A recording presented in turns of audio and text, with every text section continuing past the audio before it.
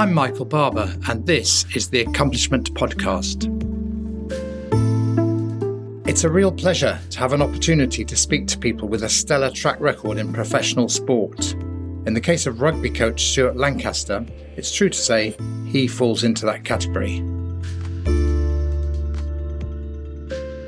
Currently, he's senior coach at Lancaster Rugby in Dublin, leading a team which has been taken from strength to strength to become one of the most successful teams in Europe. Their consistency is as impressive as their quality. He has also been coach of the England team, and before that, head of player development. And before all of that, Stuart Lancaster was a teacher. Stuart has weathered some ups and downs in his career, leaving English rugby after their failure to qualify for the quarter-finals of the Rugby World Cup in 2015. He and I first met at the FA Technical Advisory Board in 2016. The premise of that board is that the manager of the England football team, Gareth Southgate, can learn from people with elite sport experience in other fields. All of us in the group have got to the point where we really do believe that. What Gareth Southgate has learned from Stuart Lancaster is a case in point. But has it worked the other way round too? Has Stuart found the debates in the Technical Advisory Board at the FA helpful to him as coach of Leinster? I was very lucky in my development as a coach. I was mentored by three great mentors, Bill Bezic, Kevin Bowring and Brian Ashton. And Kevin in particular, he was the one that was always pushing me to go and speak to other sports and learn from other sports. And also not only that, but learn from business and politics and the military. So the Technical Advisory Board, it isn't just sport to sport, is it? I mean, obviously there's yourself, Matthew Syed on there. We have people from the military, we have people from business and the IPL, cricket. It's a great mix of people. And I think I've benefited throughout my career from learning from all those different organisations. And I think my sense was at the time football had only ever learnt from within, so recycling the same ideas. And I think that diversity of opinion and the cross-section of opinion that's been created, the Technical Advisory Board, has been beneficial. And for me personally, I find them as beneficial. I'm sure Gareth does, and the pathway coaches, John McDermott's obviously there last time. Paths are very similar, Gareth and mine, because in that we both became interim coaches of our national team. So I took over England in 2012 in an interim capacity in the same way that Gareth did.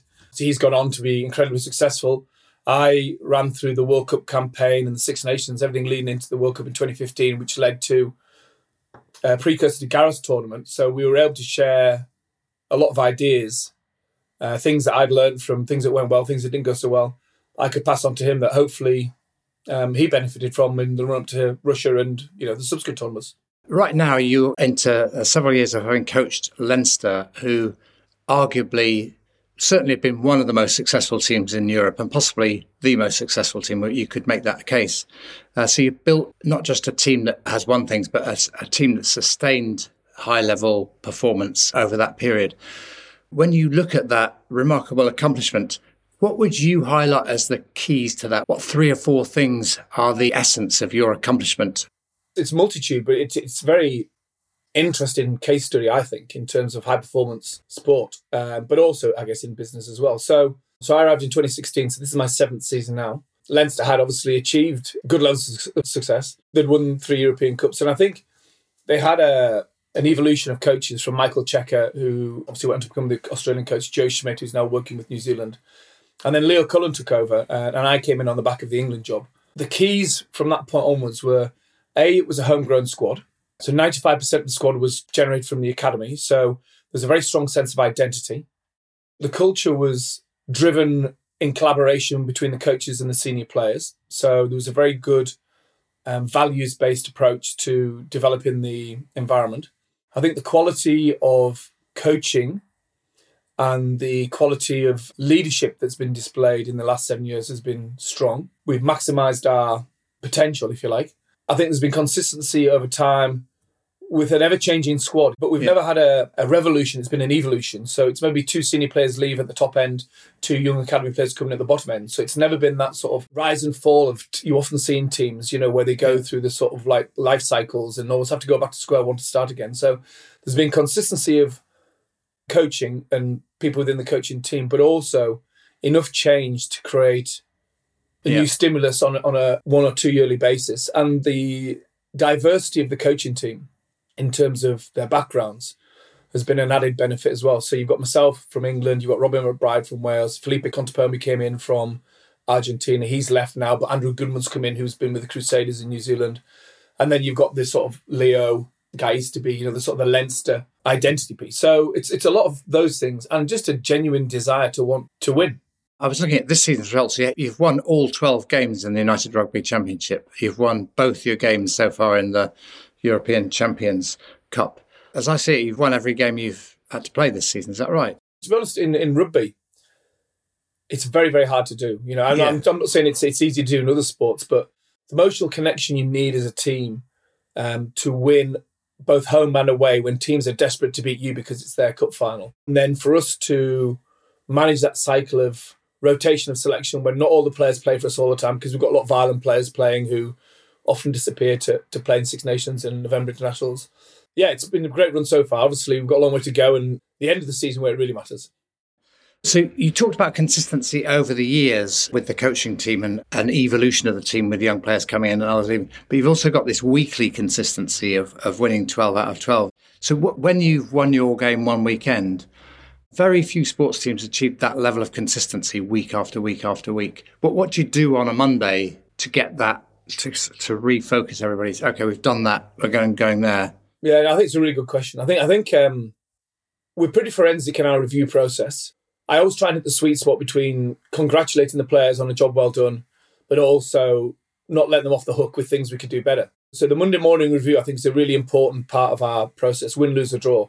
I think the inclusion of all the players in training means that we can rotate the team or change the team, and yet we still appear cohesive. And I think that Monday afternoon leading into Tuesday, they're all great opportunities for us to develop that level of cohesion. And I think that really benefits us in the long term, to be honest. The culture you described applies to the entire squad, not just the people who are playing regularly for the first 15, is that right? Or first 23? We're very inclusive in training. So as a consequence, everyone feels part of the team, even if they're not necessarily playing that particular weekend.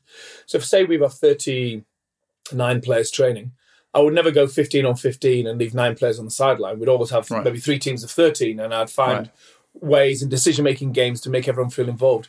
The younger players are always integrated early. So I think it's a good model for success in business or any other sport, really, in that our connection between our academy players and our senior players is very strong. So everyone's in the meeting learning. So even though there's only 23 played in any one weekend, the squad benefits as a whole from the collective learning because we're all there together. And we're not there to point fingers or apportion blame. We're just there to grow and develop people. And I think that truly shows itself in the consistency, as you say. Absolutely. And you mentioned a few minutes ago that you really want to win. I looked at some research that was done for the British Olympic team a few years ago. They compared the people who win an occasional gold medal to those who win multiple gold medals, like Laura Kenny or people like that. And one of the characteristics they pulled out of the multiple gold medal winners was that they not just like winning, they absolutely hate losing.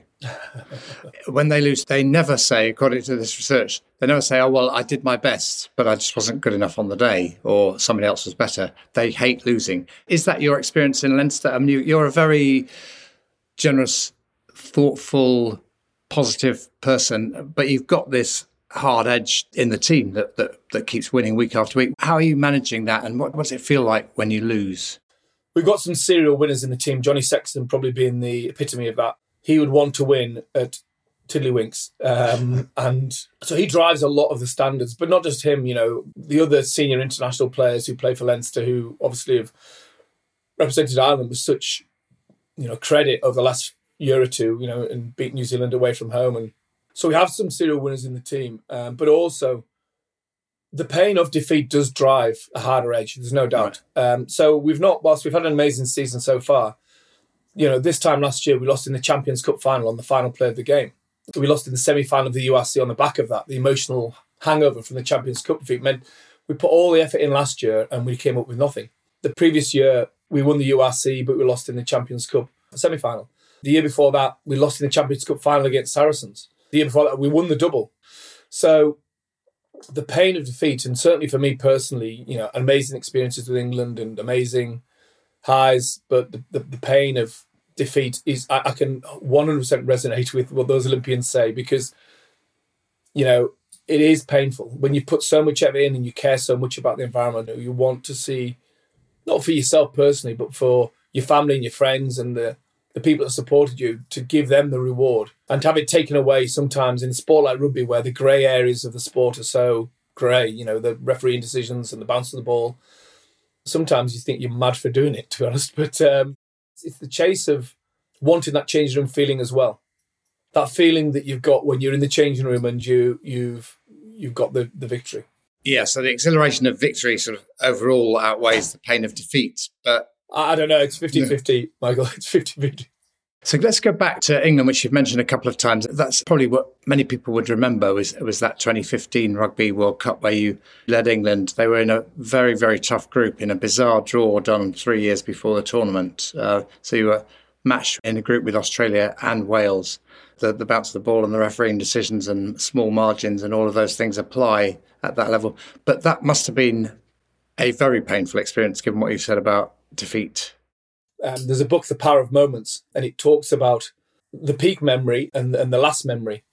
So the analogy it gives is, you go into a theme park and you've had a terrible day, queuing, it's cost you a fortune, but you go on the best ride at the end and you get a free lollipop when you leave. And you think, oh, what a great day that was. But on the flip side, it happens as well. So you had a great day, but then the last ride is a terrible one, and you get stuck in a traffic jam coming home. You think, oh, a bad day it was. So people get driven towards the final memory. And I always feel it's such a shame with the time we had with England, not just me personally, the players who committed so much, the coaching team who were all amazing, the management team. Everything gets drawn back to one moment in 2015 when we'd had amazing development and success of a very young England team that went on to become successful. But yeah, you're right. At the pointy end of sport, it often comes down to one moment. It could be a penalty shootout in football. It could be, a VAR decision. It could be the bounce of a ball in rugby, or a refereeing decision, or whatever. So to lose the Wales game and then to try and qualify on the back of beating Australia and then to lose the Australia game, I wouldn't have wished it on my worst enemy, to be honest. I mean, it was so painful. Like, there was a sense of responsibility I still carry, if I'm being honest, and disappointment that all the hard work, couldn't be shown in the latter stages of the tournament when the team was so connected to the crowd, the supporters, were so behind the players. The players had given their all in the preparation. So, yeah, the pain it caused my family and friends. Yeah, it's tough. I mean, you must be a deeply resilient person to bounce back from that. What enabled you to bounce back and learn the lessons and become possibly the most successful coach of in European club rugby? Bit of Cumbrian resilience and grit, to be honest, was part of it. The very first thing I did was get away from, get back up north, actually. I went to Cumbria and write down the lessons learned. While it's fresh in my mind, really think about what I could have done better, or what went well, or what would I've changed. And so have that journal to myself, if you like. I've still got it. Actually, I've shared probably more so with Gareth than anyone else, but also the Olympic sports, really. But I've shared it with other rugby coaches. There was definitely a period of solitude, if you like, and taking myself away. Now, people sometimes like to talk through the pain of a disappointment or whatever. I wanted to think it through, on my own. So I was probably walking up and down the Lake District more so than I normally would. Christmas came and went, and I actually decided, because the Six Nations come around the corner, to get out the country and go and visit Australia, New Zealand, South Africa, and generally just have a mental break from what I felt was the never-ending narrative of the failed World Cup and now the glorious Six Nations, So that helped.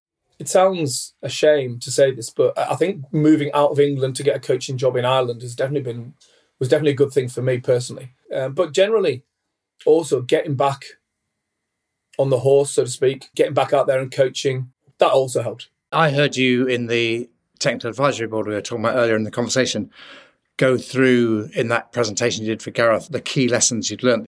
There's the teacher in you there. I've had this experience, I'm going to share it. Does that help you deal with the pain as well? Yeah, 100%. I mean, it's definitely the teacher in me that I I love to share what I've learned or pass on what I've learned, my experiences to help people improve. That's why I'm a coach, I guess, because, I'm trying to help a young group of players ages between 20 and 35, not just become better at rugby, but become better set up for life. So for example, we've got quite an extended injured group at the moment. So I've set up a professional development program within the club for the injured players. So whilst they're, they've got time on their hands and they're thinking, obviously, about trying to get back to playing again, something that they can be using or be developing. And whenever I speak to another coach, and sometimes it could be coaches who we end up playing against in the future, I can't help but try and share what I've learned. And the rewarding thing now is, I guess now I'm 53 now, so the players who I used to coach have now become coaches. So you're beginning to get this sort of like natural mentorship role beginning to evolve, which I really enjoy, to be honest. So I'd like to continue to do that. But in answer to the question, it's definitely the teacher in me that drives me that way. You mentioned in passing making sure that the players you develop aren't just getting better at rugby, but getting better as rounded human beings, you hope. And you mentioned that at Leinster, you've got quite a lot of players also doing degrees and strong associations with the wonderful universities in Dublin. In Ireland, the development model is a bit later. In England, they tend to make decisions on academy prospects at 18. You're in or you're not in type thing. At Leinster, between 18 and 20, you're very much in the sub-academy. And you only join the academy at 20, and you're 3 years in the academy between 20 and 23. You're easily capable of completing your degree, as well as being in the sub-academy and the academy, before you make the transference into the senior squad. So a lot of our players would come through some of the stronger private schools, such as like your Blackrocks and St Michael's, and so they've got that sort of academic background. But that's not to say everyone does. We've also got our lads who come through a different system, the club system.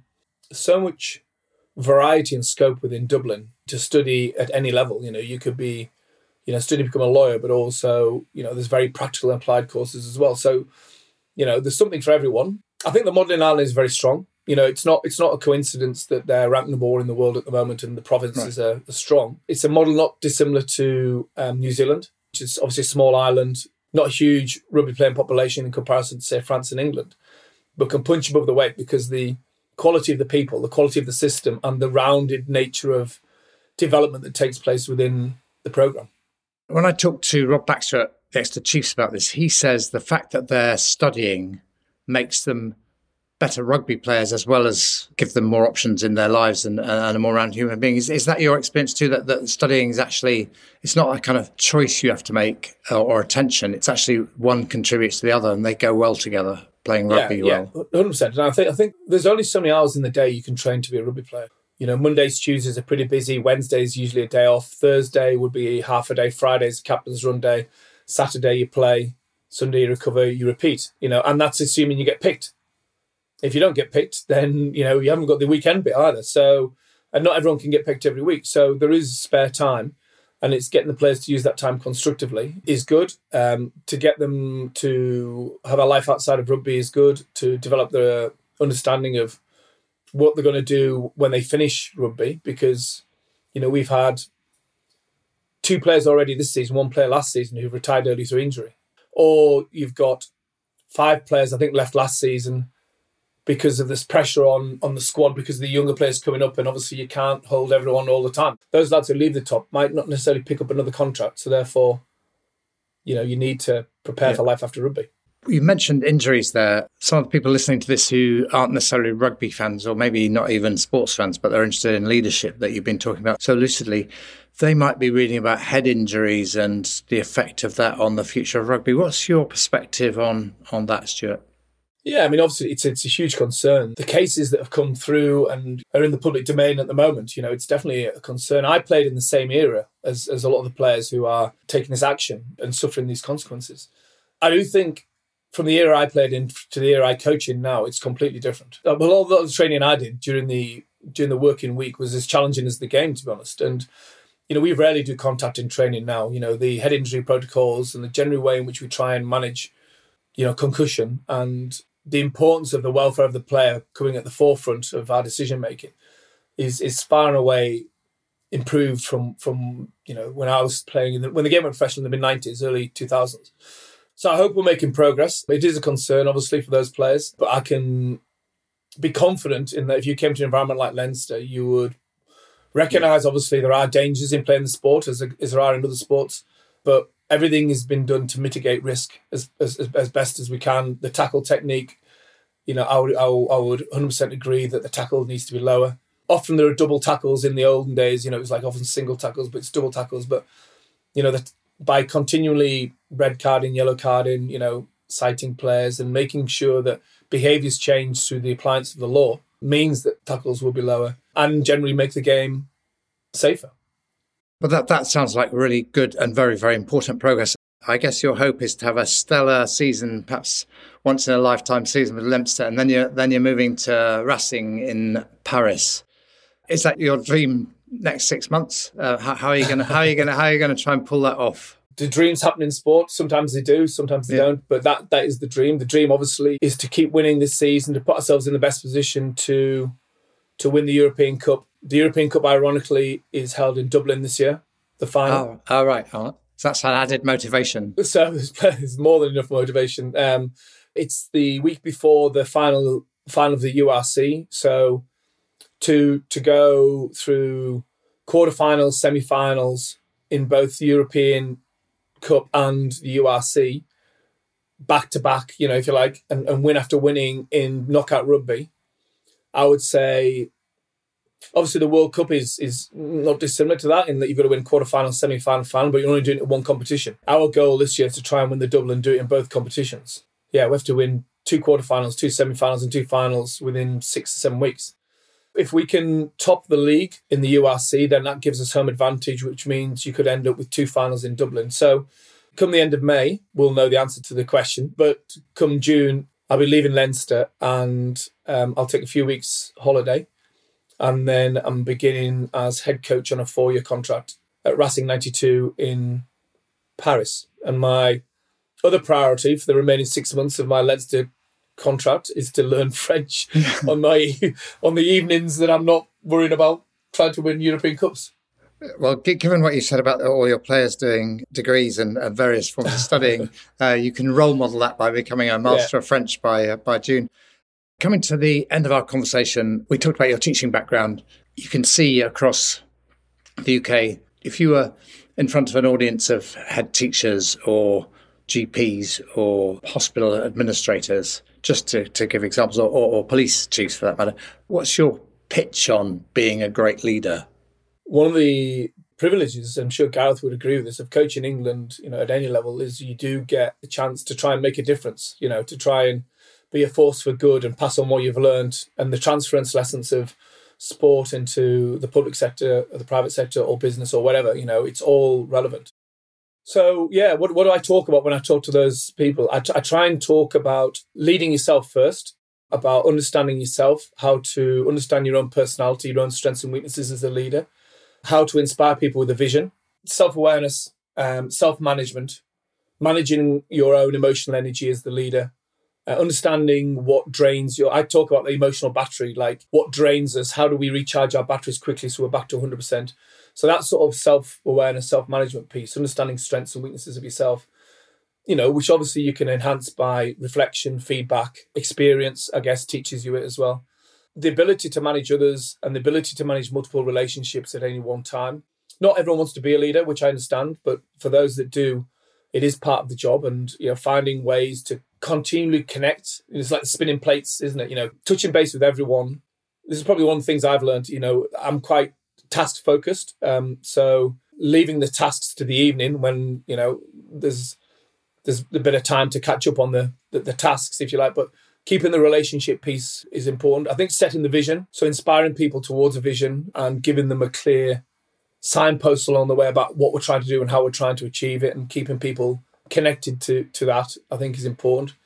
I think I would talk about the importance of culture in teams, the importance of identity, who we are, what do we stand for, what's our higher purpose, what are our behaviours and values that will underpin that, what are we driving towards, and how can we create ownership, true ownership, where we're, as a team, we're collaborating and we're sharing it together. If you came into Leinster, Michael, I'd like to think you'd see strong culture, strong identity, homegrown talent. You'd see strong values and behaviours within the players, the way in which they interact with each other, the way in which they meet you and make you feel part of the team, and part of the environment. You'd see team meetings where there'd be debates going on between coaches and players, or you could call this management and staff, where we're in it together. And ultimately, if we make a decision, we all back the decision and try and make the decision work. There's a great quote about the silent dance, that happens where people say the right thing in the meetings, but actually behind the scenes, there's an unsettling dance going on where people are not really saying what they think. And there's that level of truth and honesty and accountability and commitment. And I think as a leader, it is a challenge to be a leader, and the higher up the leadership chain you go, the more demanding it is. Being a prime minister, being in charge of the NHS, being in charge of the Met Police, it is challenging, but you are the public face of the organisation. Therefore, you have to accept that responsibility and the challenges that go with it and enjoy it, because ultimately it's a privilege.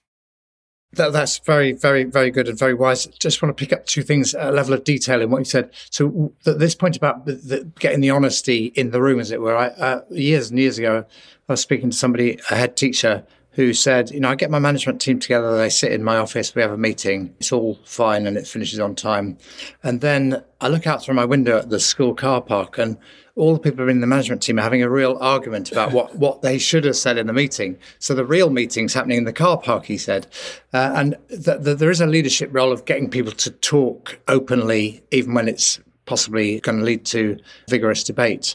Are you good at getting people to say what they actually think in these team meetings or your coaching team meetings? Again, if you took the Leinster example, the longer you're with people and the more the trust grows and the more the level of honesty grows and the level of ownership, the better it's going to be. Internationally, it's always challenging because you're there intermittently. I found that harder. I'd like to think we were definitely growing in that direction, but there's definitely some reflections I've had since then that, perhaps I could have handled better or done differently. And I think the players would probably say the same.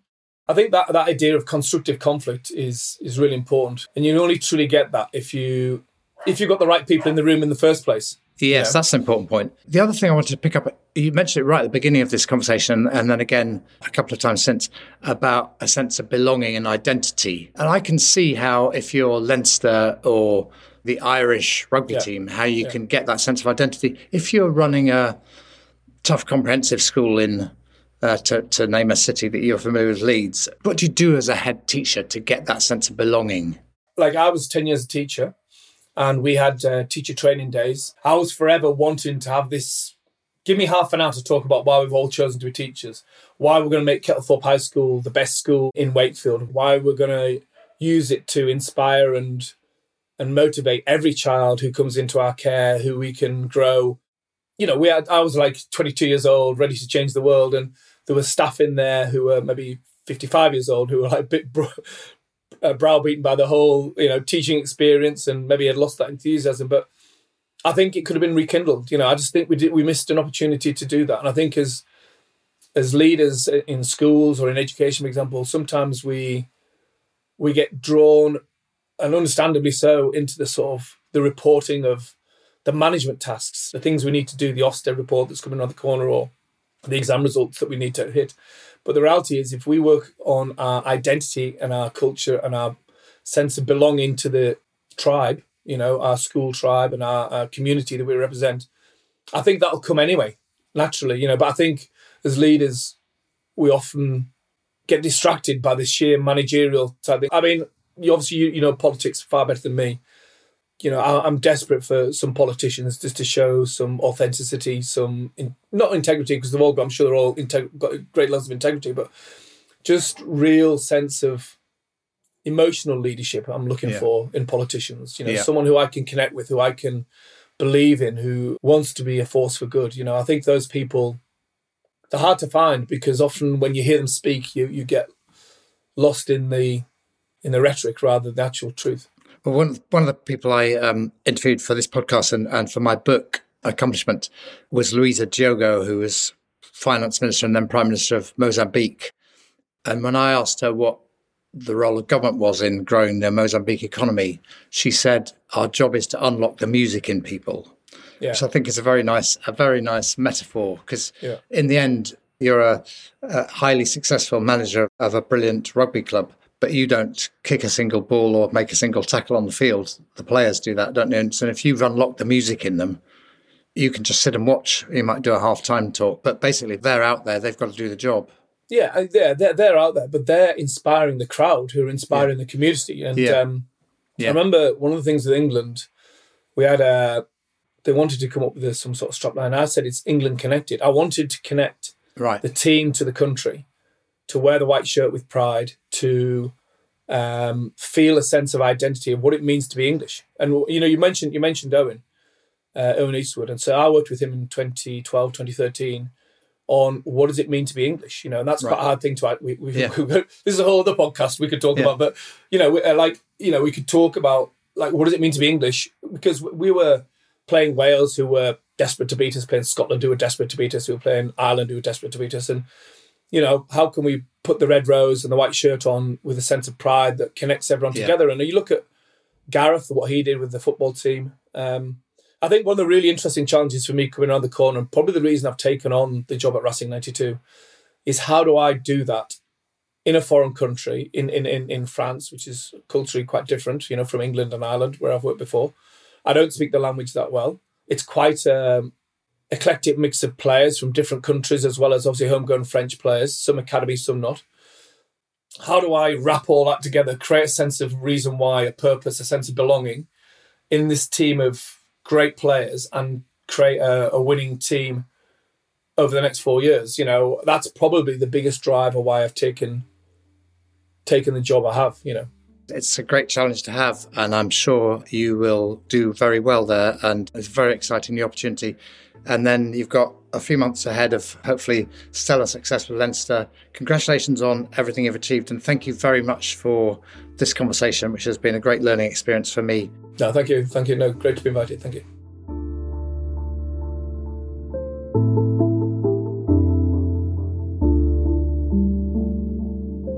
Thank you for listening to the Accomplishment Podcast, and my thanks to guest Stuart Lancaster. You can also get in touch with me on Twitter at MichaelBarber9. There's a book that accompanies this podcast, Accomplishment: How to Achieve Ambitious and Challenging Things, published by Penguin. Also, don't forget to review the Accomplishment Podcast and subscribe so you don't miss the great game changers telling their stories on how to get things done. This podcast is produced by Siobhan O'Connell, thanks to her and to the rest of the team.